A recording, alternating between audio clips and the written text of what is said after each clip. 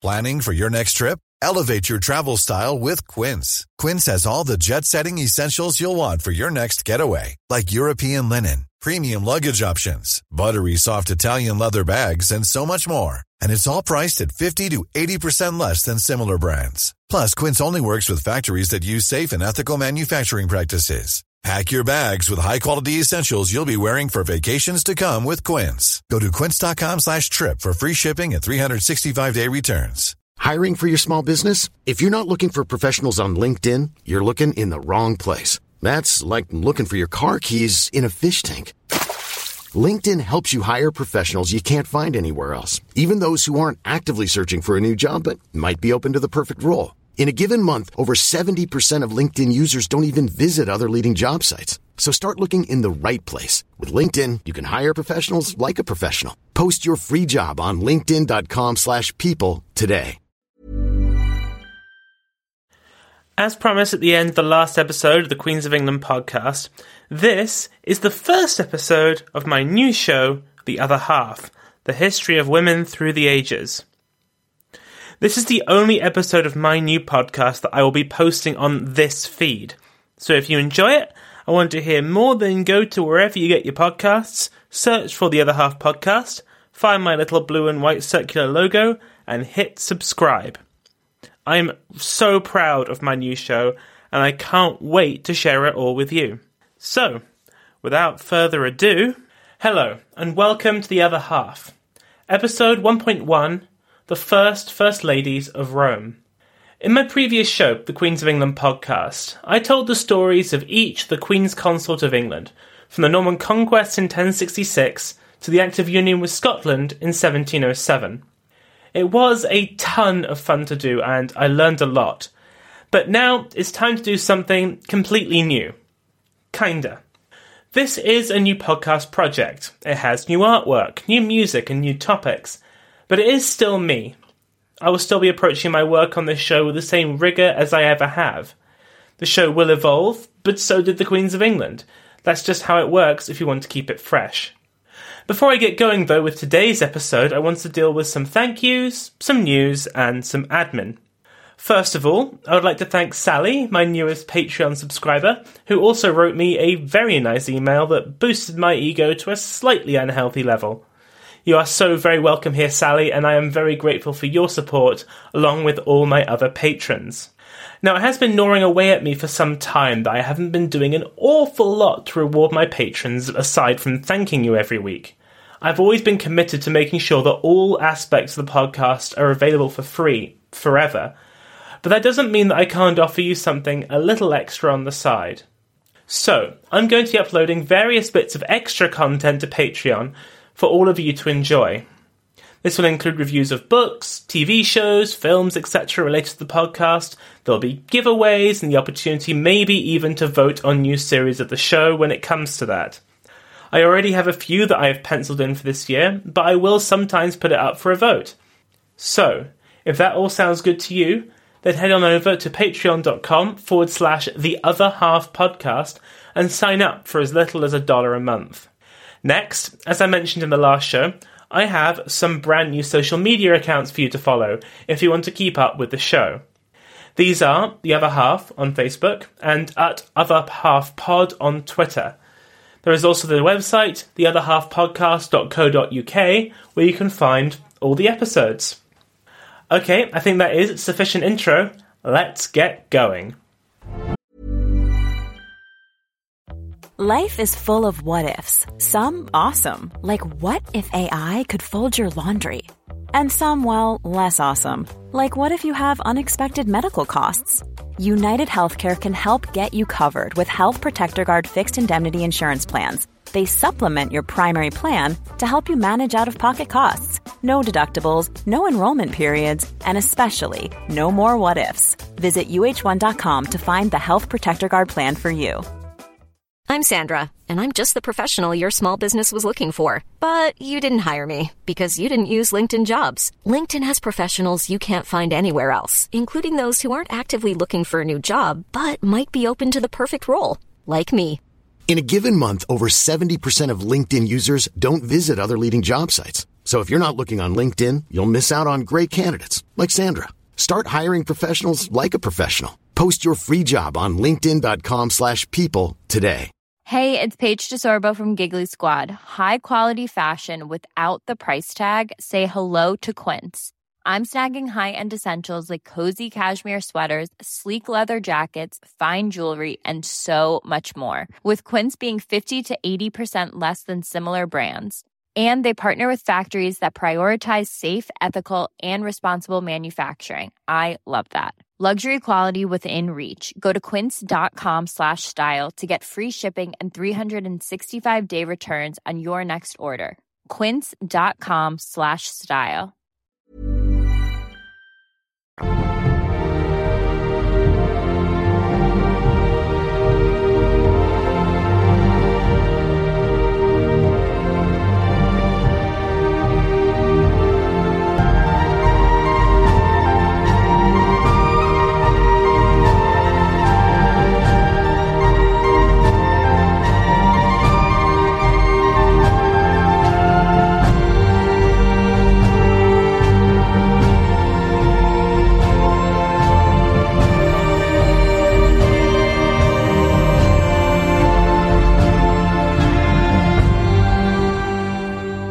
As I think we'll be finding out over the course of this podcast, the position of women, especially powerful women in the West, didn't change a whole lot over the last couple of millennia or so of history.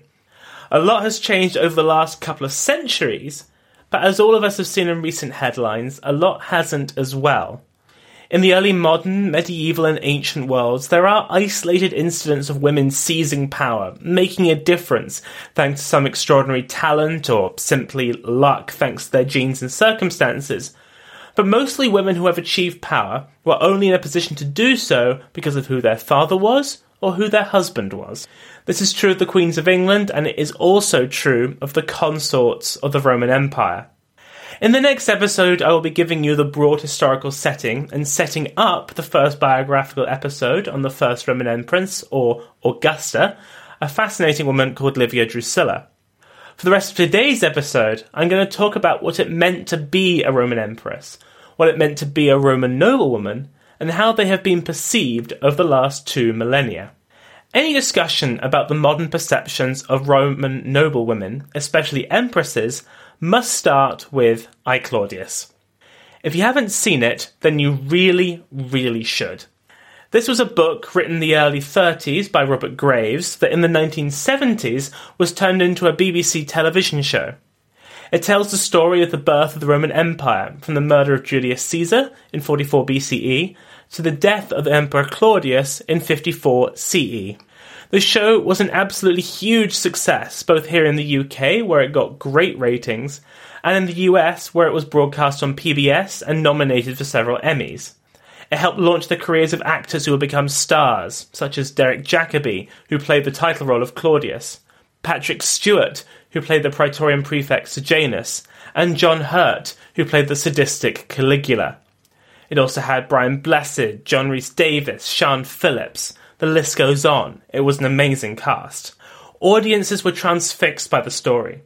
But one character really stood out from the crowd in the first episodes of the series. The leading lady, the Empress of Rome, the arch-manipulator, murderer, and Machiavellian, Livia. Every unanswered question, every suspicion of wrongdoing, Livia did it. Anytime someone died mysteriously, Livia poisoned them. Anytime someone's liberty is violated, Livia called for it. Anytime anyone seems to switch sides and joins the dark side, Livia was the one who persuaded them. And it wasn't just Livia. The book, but to a greater extent the show, portrays other empresses as being arch-villainesses. In particular, there was Messalina, a beautiful, sex-crazed liar who manipulates and humiliates her elderly, kindly husband Claudius. And Agrippina, the original Black Widow and Mama Bear, who murders her husband in order that her son could become emperor.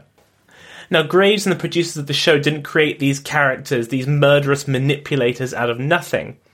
No, much like Shakespeare's evil depiction of Richard III, it comes from a source that has a particular agenda and few qualms about tailoring history to fit it. For the immortal bard, it was Holinshed's chronicle. For Graves, it was Tacitus. As we shall see, Tacitus is one of our most important sources for this period, but he has a massive bee in his bonnet when it comes to women.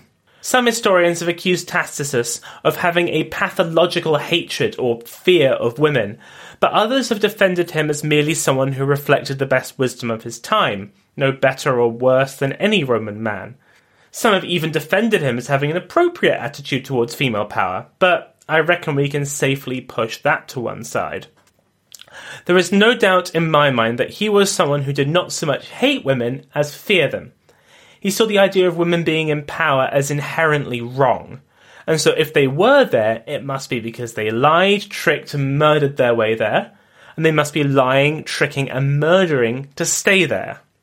I will talk more about Tacitus and our other sources when we start our dive into each empress's life, but it is important to recognise that surviving contemporary histories from the very start are extremely dodgy when it comes to our empresses. They are almost all we know, other than statues, coins, and some archaeological research, but they contain big gaps and cannot be trusted, though I guess that is true of any source, really. In fact, I would argue that one of the joys of an obviously biased source is that at least you know where they stand. One of Roman writers' absolute favourite tropes was the evil matriarch. In our period, we have so many women whose overarching goal in life is projected as being not so much their own aggrandizement, nor that of their husband. It is of their sons, men and boys who are born to a previous marriage. These women also often fall into the trope of the evil stepmother, as they are often accused of murdering the sons of their husband, whose claim to power challenge that of their own sons. It happens all the time in the sources. Indeed, it happens so much that you can't help wondering if this is really what happened, or just what they thought must be happening due to their own worldviews. The pervasion of this attitude in the sources means that it has infected other shows as well that cover this period. Take, for example, the HBO series Rome, which takes place mostly a little before what we'll be talking about, but has many characters who will be appearing in our story. One of the principal characters in this show is Attia, the niece of Julius Caesar and mother of Octavian, the future Emperor Augustus. History barely mentions her, but in the show she is cast in the Cersei Lannister mould, a scheming, amoral hussy who uses her body to carry influence and win power for her son, though she certainly has certain pretensions of power for herself as well. And this trope lives on in our popular culture because people have been reading Tacitus ever since his works were first published. There are references to his works in other ancient sources, and then throughout the Middle Ages and into the modern world, and the same is true of many of his contemporaries. Now, we can't credit entirely these Roman writers with the spreading of this trope. It existed, for example, in ancient Greek plays as well, and was prevalent also in ancient China. But this idea, that these days seem to mostly come from movies of fairy tales such as Cinderella, was nurtured and spread by Roman writers. Part of the problem here is not just the lack of objective sources, but also the lack of variety. Virtually no writing exists by any woman, let alone an empress, from the entire history of ancient Rome. Now, this probably won't be a massive surprise to you, as little writing from women exists at all until you get to recent centuries, but it does bear repeating for this simple reason. It means that we can only see these women through male eyes, and I don't think I'm going too far to call them hostile eyes for the most part. These male writers were often not contemporaries and were generally either not interested in them at all or saw them as antagonists in their great man narratives. This leads to them being typecast in nice, easy-to-understand groups and not developed as characters in the same way that the male heroes are. Where Christian writers of the Middle Ages like to either characterise their female characters as either as good and pure as the Virgin Mary or as evil and sinful as Eve, ancient Roman writers tended to see them either in the prism of the tropes that I have previously discussed, scheming, manipulative, oversexed, etc., or on the other hand as embodying that trait that Romans loved so much, virtue. This was embodied best by Cornelia Africana, the great daughter of Scipio Africanus, the general that had beaten Hannibal in the Second Punic War, and mother of the Gracchi, the two brothers who had used the power of populist politics to try and help the poor, and we'll discuss more about them next week. But of course what we want is a nice, balanced, warts and all portrayal of our female characters, but let's not be silly, it just ain't gonna happen. So to get to it, we have to dig very deep. It's tempting to think about Roman empresses as being like Queen's consort.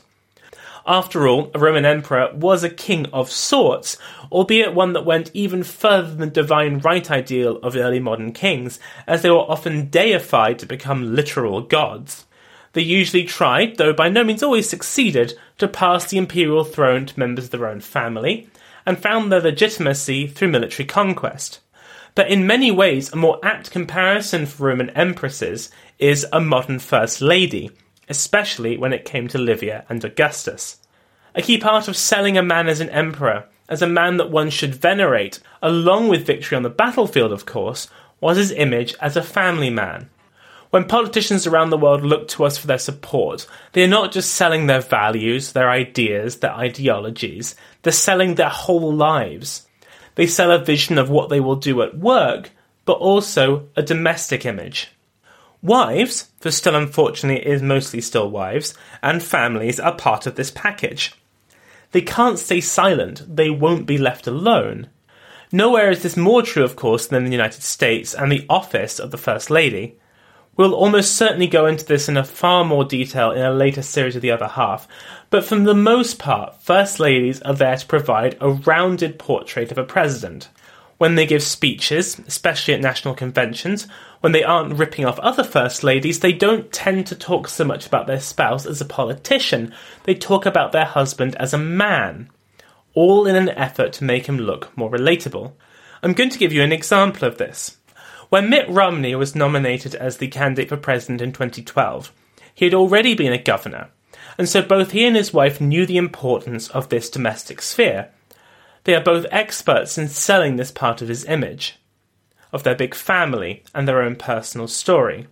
Here is part of Ann Romney's speech at the Republican National Convention, and just see how she manages to talk relatably about her husband as a man, and how that is used to try and get you to vote for him.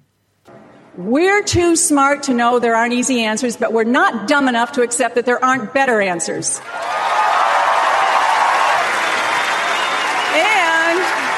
that is where this boy I met at a high school dance comes in. His name is Mitt Romney, and you should really get to know him. I could tell you why I fell in love with him. He was tall, laughed a lot. He was nervous. Girls like that.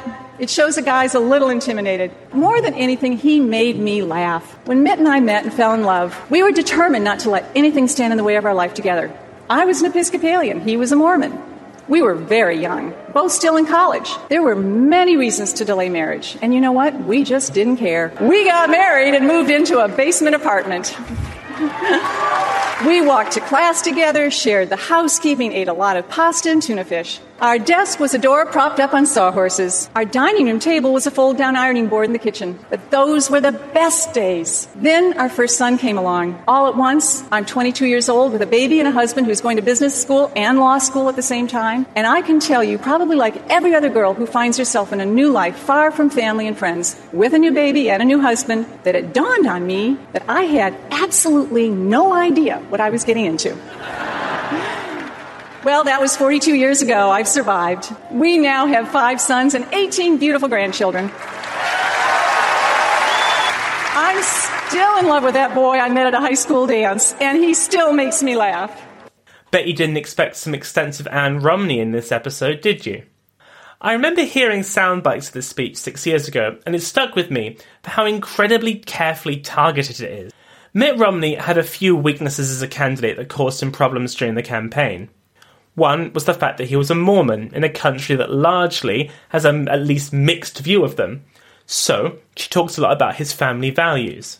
He's a very rich guy in a country whose economy was struggling, so she talks about their humble first home. He wasn't the most approachable candidate, not one of those I'd have a beer with him guys. So she talks about, quote, that boy I met at a high school dance. That guy for 4 decades has, quote, made her laugh. She even manages to get in a little bit about how impressive he was to go into business and law school at the same time. It really is quite something. Now, Roman empresses, of course, weren't in the business of giving big speeches at the forum and talking about how adorable their husbands were when they were young. But this domestic sphere was just as important. Wives who cultivated this virtuous family ideal tended to do well. Those that didn't, well, we'll see about them during the series. They were supposed to play the hostess and provide an example for the rest of the empire. If the military was in trouble and needed funds, she was expected to sell off clothes, jewellery and possessions to help the war effort, and encourage fellow Roman noblewomen to do so. An open house policy was expected. Callers should be treated with respect and every courtesy given to them when they awaited an audience with her husband. Parties needed to be organised and hosted. But most of all, to quote Julius Caesar, quote, "My wife ought not even to be under suspicion." Most of the empresses that we will be covering in this series did not follow the path that I just laid out. They fall short of achieving that perfect domestic image.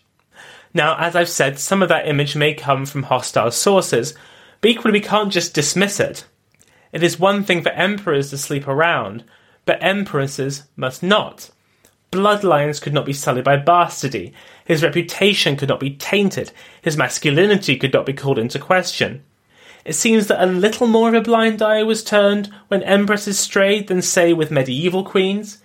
But if they were called on it, then the punishments could be far, far more severe. There aren't that many instances of European queens being put to death in medieval and modern history, especially if you weren't married to Henry VIII. But Roman empresses were a different story. Some were simply discarded, some exiled. They were the lucky ones. Some were murdered, some committed suicide, others had far nastier ends. It was a very dangerous world, and it could be utterly merciless. And what makes it worse is that becoming empress was often not something that they chose to do. It was sometimes foisted upon them. Some Roman empresses were like Lady Macbeth. They played a role in getting their husband the throne, but that wasn't the norm. Imperial Rome was completely totalitarian. The word of the emperor was law. To go against it was treason. If you had one of the mad, bad ones, then even the slightest suggestion that you might be questioning that word was enough to see you die in the most horrible of ways. If he wanted to marry you, even if it was only on a whim, that was the end of the discussion. Now, many empresses were treated well. They were often effectively sold into marriage to the emperor, or pressured into it against their will, sometimes while even married to someone else, but they often found life as empress wasn't that bad. But that wasn't always the case. It could be a nightmare, a trap that you were thrown into and from which you could not escape. Let's just say that no sane woman would want to marry the Emperor Caligula, yet he was wed 4 times. This lack of control over their own destinies was not confined to their choice of husband. As was the case for women throughout so much of European history, they had very little legal control over their own lives.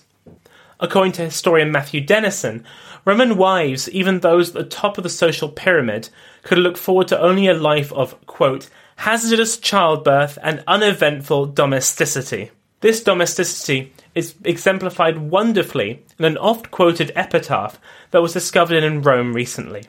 Tombs in ancient Rome were often placed by the side of the road as kind of billboards, advertising the lives of Romans who wanted to be remembered. This is what one woman in around 100 BCE, quote, "Stranger, I have little to say. Stop and read. This is the unbeautiful tomb of a beautiful woman. Her parents called her Claudia by name. She loved her husband with her heart. She bore 2 children. One of these she leaves on the earth, the other she buried under the earth. Her speech was delightful, her gait graceful. She kept house. She made wool. I have finished. Go."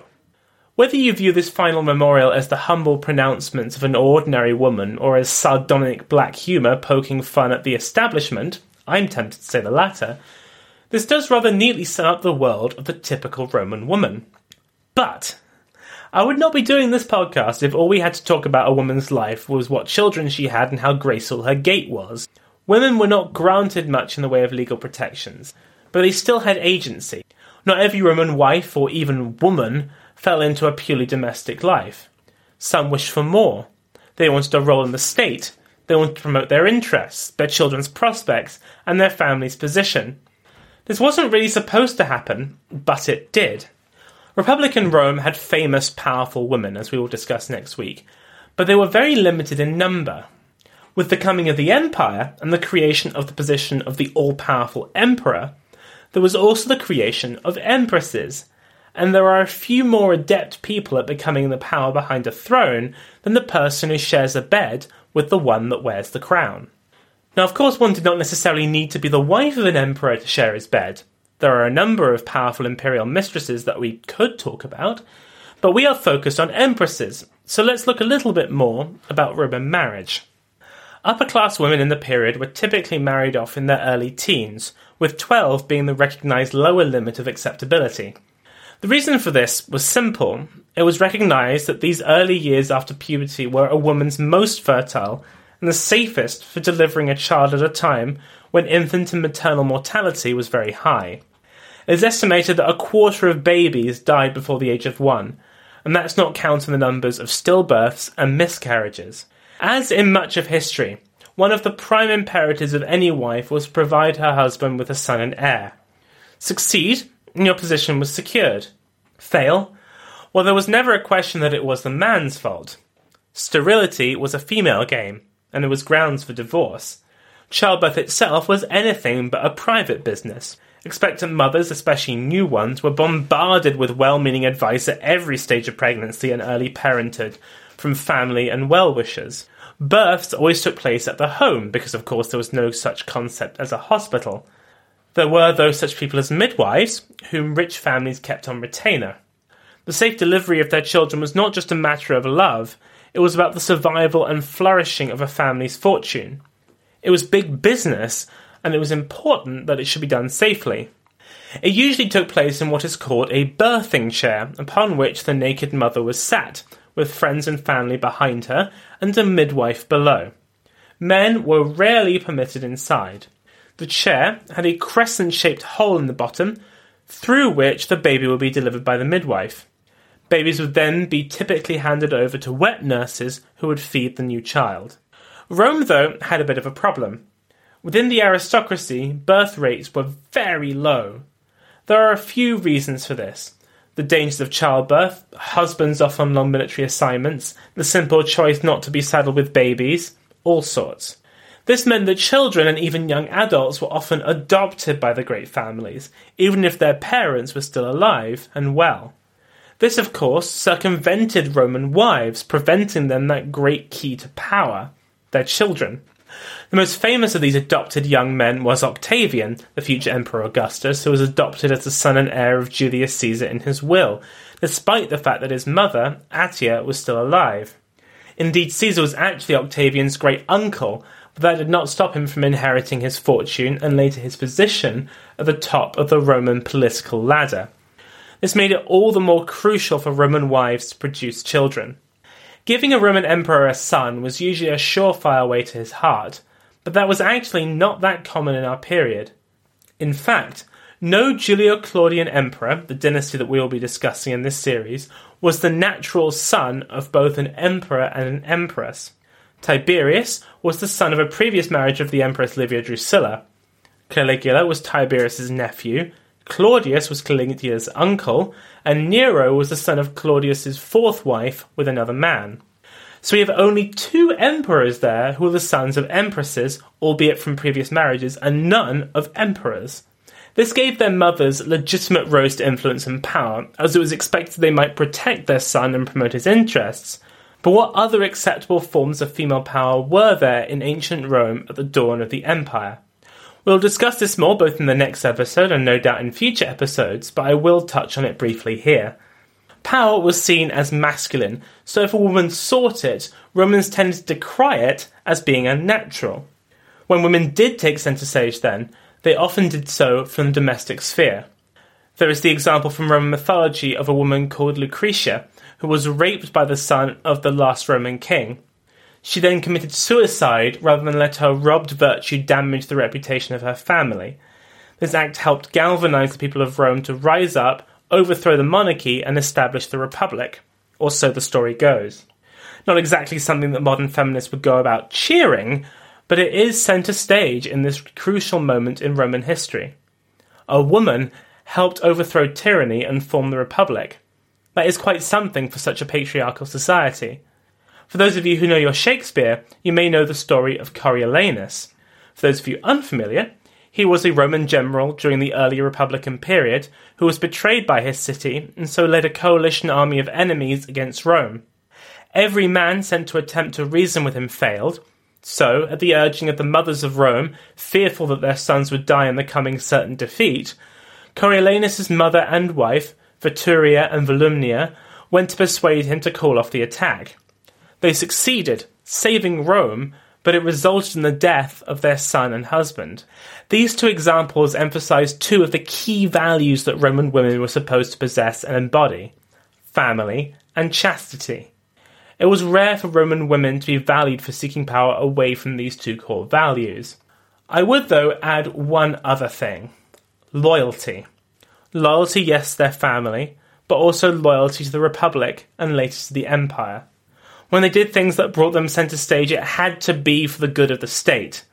When they strayed from this, when they were seen to be doing things for their own interest, for their own riches and power, then they were decried and condemned. The Roman empresses that we'll be covering in this series, those for whom we have any real information anyway, have pretty much all been vilified in history. But was this justified? What did they do that was so heinous to the ancient writers? Who were they?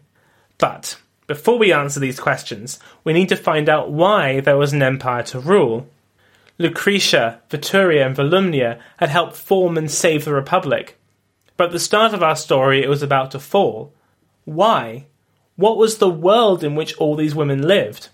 We will discover that all next week.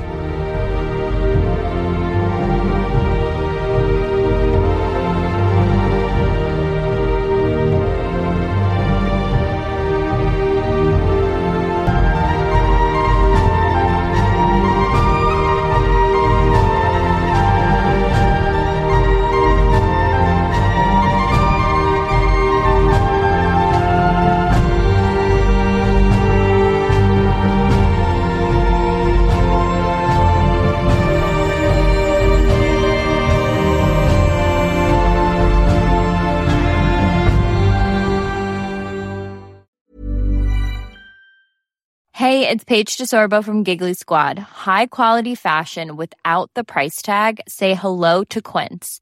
I'm snagging high-end essentials like cozy cashmere sweaters, sleek leather jackets, fine jewelry, and so much more. With Quince being 50 to 80% less than similar brands.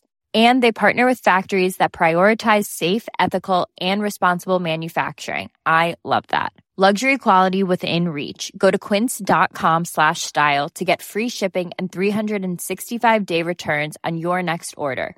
Quince.com/style. Even when we're on a budget, we still deserve nice things. Quince is a place to scoop up stunning high-end goods for 50 to 80% less than similar brands. They have buttery soft cashmere sweaters starting at $50, luxurious Italian leather bags, and so much more. Plus, Quince only works with factories that use safe, ethical, and responsible manufacturing. Get the high-end goods you'll love without the high price tag with Quince. Go to quince.com/style for free shipping and 365-day returns.